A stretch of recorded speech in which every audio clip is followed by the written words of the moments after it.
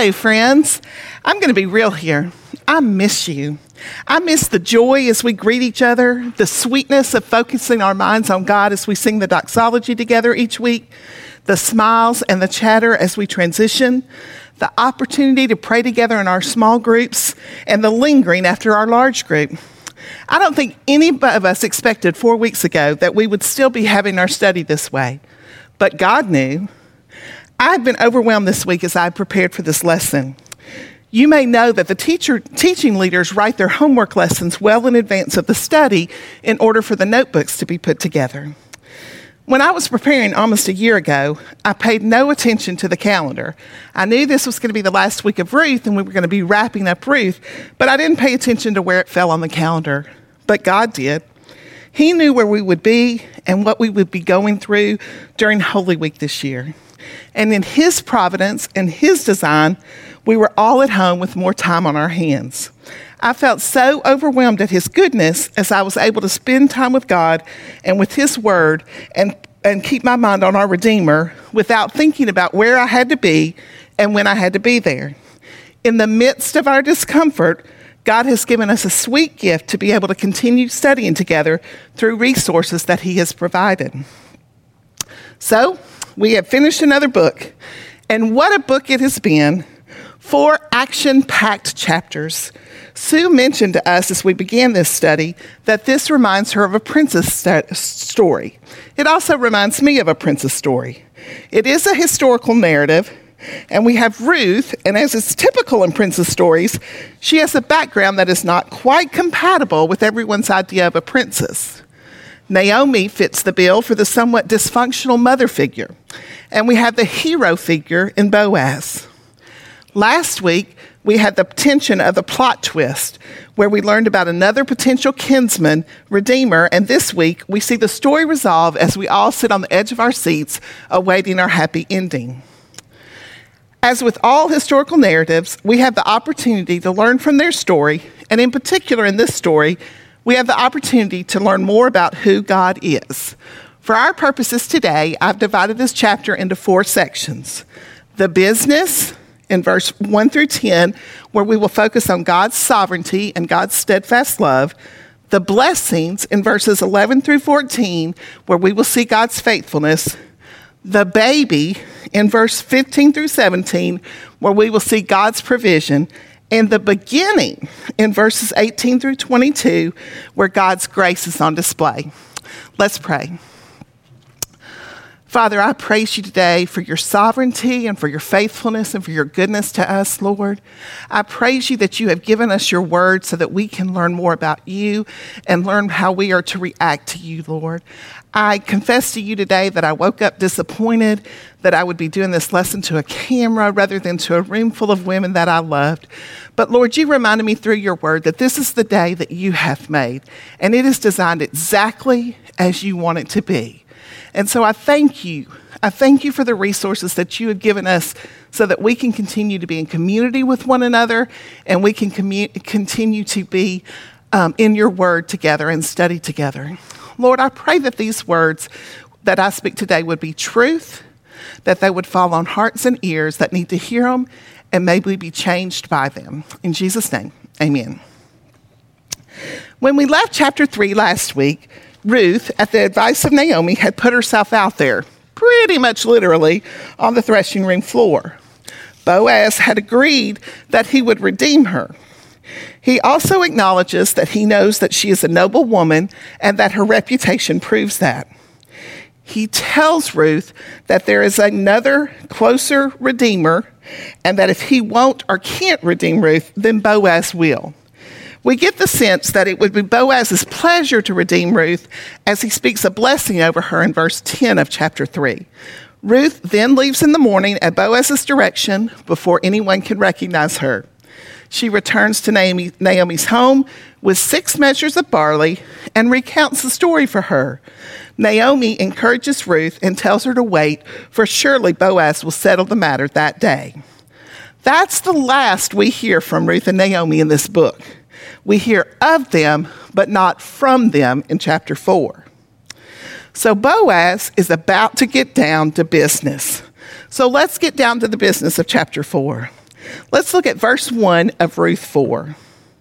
Now Boaz had gone up to the gate and sat down there, and behold, the Redeemer of whom Boaz had spoken came by. As you studied in your homework this week, the city gate, according to Alistair Begg, was the main central place where commerce was conducted and where the law was administered. Boaz chose to resolve this issue in a public forum that would lead to a legally binding agreement. Last week, Carol reminded us that when we see the word behold, it means that God is up to something.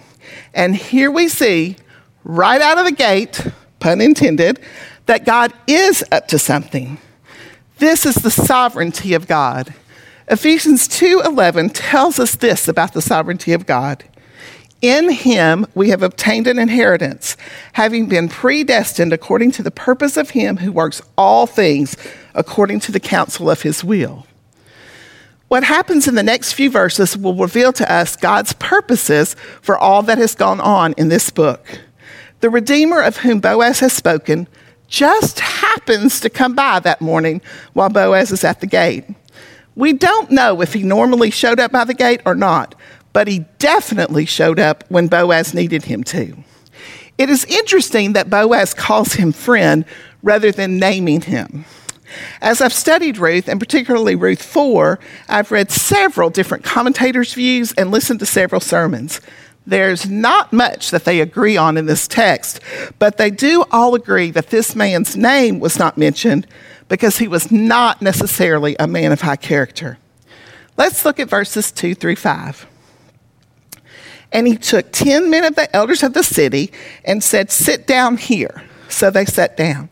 Then he said to the Redeemer, "Naomi, who has come back from the country of Moab, is selling the parcel of land that belonged to our relative Elimelech. So I thought I would tell you of it and say, buy it in the presence of those sitting here and in the presence of the elders of my people. If you will redeem it, redeem it. But if you will not, tell me that I may know. For there is no one besides you to redeem it, and I come after you."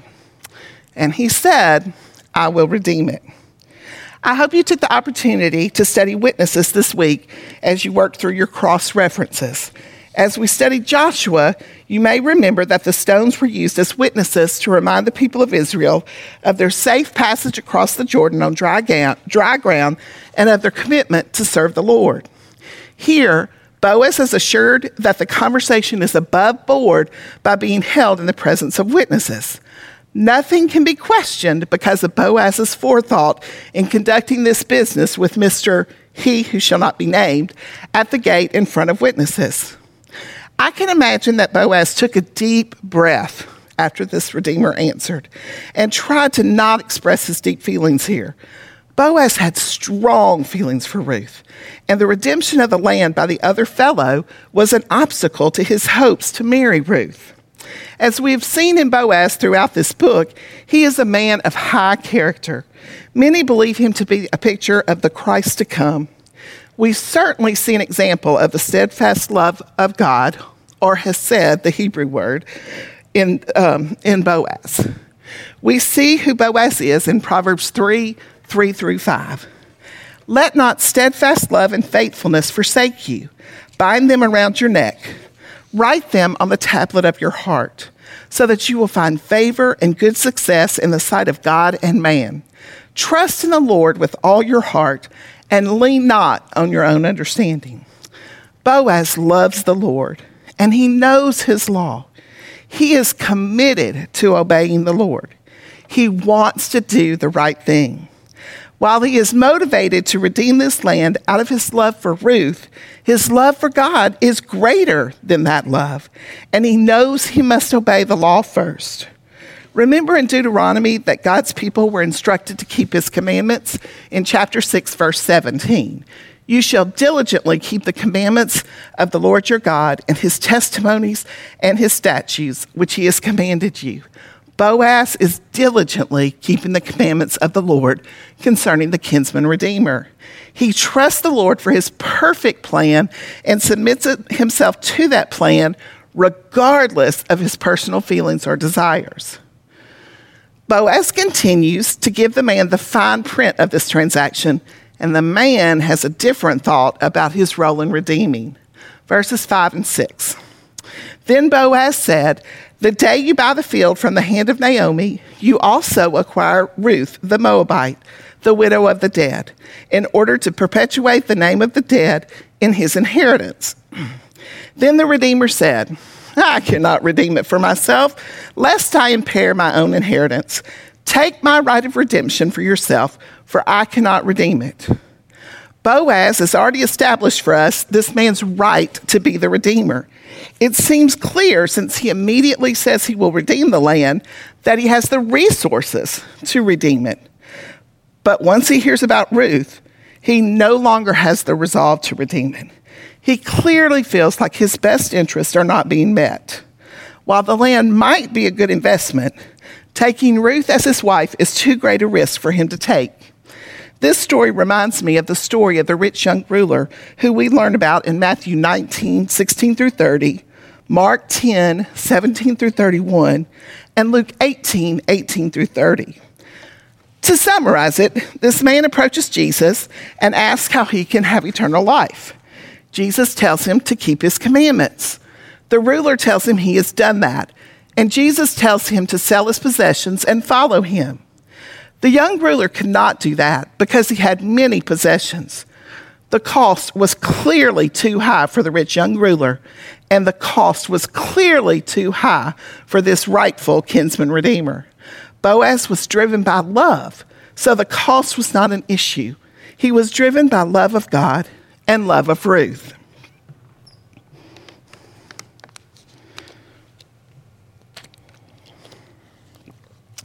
Let's read verses 7 and 8. Now this was the custom in former times in Israel concerning the redeeming and exchanging to confirm a transaction. The one drew off his sandal and gave it to the other, and this was the manner of attesting it in Israel. So when the Redeemer said to Boaz, "Buy it for yourself," he drew off his sandal. At this point, God's laws regarding the redemption of land and the role of the kinsman's redeemer have been perfectly, studiously, and impeccably upheld. The nearest redeemer has renounced his claim, and we never see him again. Ruth 4, 9 through 10. Then Boaz said to the elders and all the people, "You are witnesses this day that I have bought from the hand of Naomi all that belonged to Elimelech, and all that belonged to Chilion and Mahlon. Also Ruth, the Moabite, the widow of Mahlon, I have bought to be my wife, to perpetuate the name of the dead in his inheritance, that the name of the dead may not be cut off from among his brothers and from the gate of this native place. You are witnesses this day." Proverbs 3, the Proverbs passage that we read earlier, continues in verse 6 to say, "In all your ways acknowledge him, and he will make straight your paths." In God's sovereign plan, and because of his steadfast love, he has made a way for Boaz to be the redeemer as his heart desires. God concludes this business in Boaz's favor. Now let's look at the blessings. Ruth 4, 11 through 14. Then all the people who were at the gate and the elders said, "We are witnesses. May the Lord make the woman who is coming to your house like Rachel and Leah, who together built up the house of Israel. May you act worthily in Ephrathah and be renowned in Bethlehem. And may your house be like the house of Perez, whom Tamar bore to Judah, because of the offspring that the Lord will give you by this young woman." So Boaz took Ruth, and she became his wife. And he went into her, and the Lord gave her conception, and she bore a son. Then the women said to Naomi, "Blessed be the Lord, who has not left you this day without a redeemer, and may his name be renowned in Israel." In this section of the chapter, Boaz is receiving a blessing from the elders. Blessings were a highly desired part of Hebrew culture. They were longed for. This blessing is a prayer for Boaz and his future. The elders are confirming that they are witnesses and offering a blessing or prayer for fertility for Boaz and Ruth. As you remember from chapter 1, Ruth was married for 10 years in Moab to Mahlon. That union had produced no children, so it appeared that Ruth was barren. The elders prayed that Ruth would become like Rachel and Leah. You can read their story in Genesis chapter 29. Between them, they were the mothers of 12 sons who became the 12 tribes of Israel. As a point of information, in verse 11, Ephrath was the ancient name for Bethlehem. In verse 12, Tamar is a Canaanite woman who tricked her father-in-law and became pregnant with twins. One of those twins was Perez. In this situation, God's plan for redemption was not carried out by Judah, and this was the result of his disobedience. You can read the story of Judah, Tamar, and Perez in Genesis 38. Boaz and Ruth are married, and the Lord gave Ruth conception, and she bore a son. In the stories of Rachel and Leah and Tamar and Perez, we see God's faithfulness to keep his promise to Abraham in Genesis 15:5. We also see his faithfulness to Ruth in the same verse. And this verse reads, "And he brought him outside and said, 'Look toward heaven and number the stars. If you are able to number them.' Then he said, 'So shall your offspring be.'" God's faithfulness to his people allowed a barren Ruth to bear a son. We also see God's faithfulness to Naomi. You will remember in chapter 1 of Ruth, Naomi came back to Bethlehem bitter and empty. Because of God's sovereignty through the events explained throughout this book, Naomi is no longer bitter or empty. God has been faithful to fulfill his covenant promises to her in providing her a kinsman redeemer. I love that the women, probably the very women that she thought would not recognize her when she returned to Bethlehem in chapter 1, are celebrating God's faithfulness to her here. This is one beauty of the family of God. We have the opportunity to walk through life with each other in our joys and our sorrows. Let's focus for a minute on this baby that was born to Boaz and Ruth. Let's look at verses 15 through 17. "He shall be to you a restorer of life and a nourisher of your old age. For your daughter-in-law who loves you, who is more to you than 7 sons, has given birth to him." Then Naomi took the child and laid him on her lap and became his nurse. And the women of the neighborhood gave him a name, saying, "A son has been born to Naomi." They named him Obed. These verses are such a beautiful picture of God's provision. We have seen his provision so many times throughout this book. Carol shared with us some areas of famine in the first week of this study, and we see those, throughout this book, we see those areas of famine turn into areas of plenty. We see a physical famine as we start out the book. Elimelech took his family to Moab, a forbidden place for God's people because of a lack of food. Naomi suffered much pain while in Moab and returned to Bethlehem at the beginning of the barley harvest. Ruth gleaned lots of grain in chapter 2, and Boaz sent her home with even more in chapter 3. God's provision ended the physical famine. Ruth and Naomi were in a cultural famine. In a cultural where everyone did what was right in their own eyes, God brought them Boaz, who was a godly and trustworthy man, to become their kinsman redeemer in spite of Ruth's undesirable heritage. Ruth was brought into this new culture with the respect due a noble woman. Social famine. Naomi and Ruth didn't quite fit in Moab or in Bethlehem in their own eyes. But through events of this book, they found their true identity is in God. And God also blessed them with acceptance and even admiration among the women of Bethlehem. They were in a family famine. Naomi's family didn't quite look like she expected it to at the beginning of this book. It was just her and the barren Ruth. But God provided family for Naomi through his redemption laws that had been laid down years before, through a kinsman redeemer and through the birth of a son. They were in a spiritual famine. Naomi's perception of her circumstances skewed her view of God, but God brought her home. Through all of her fears, doubts, and difficult circumstances, God was plotting for her good.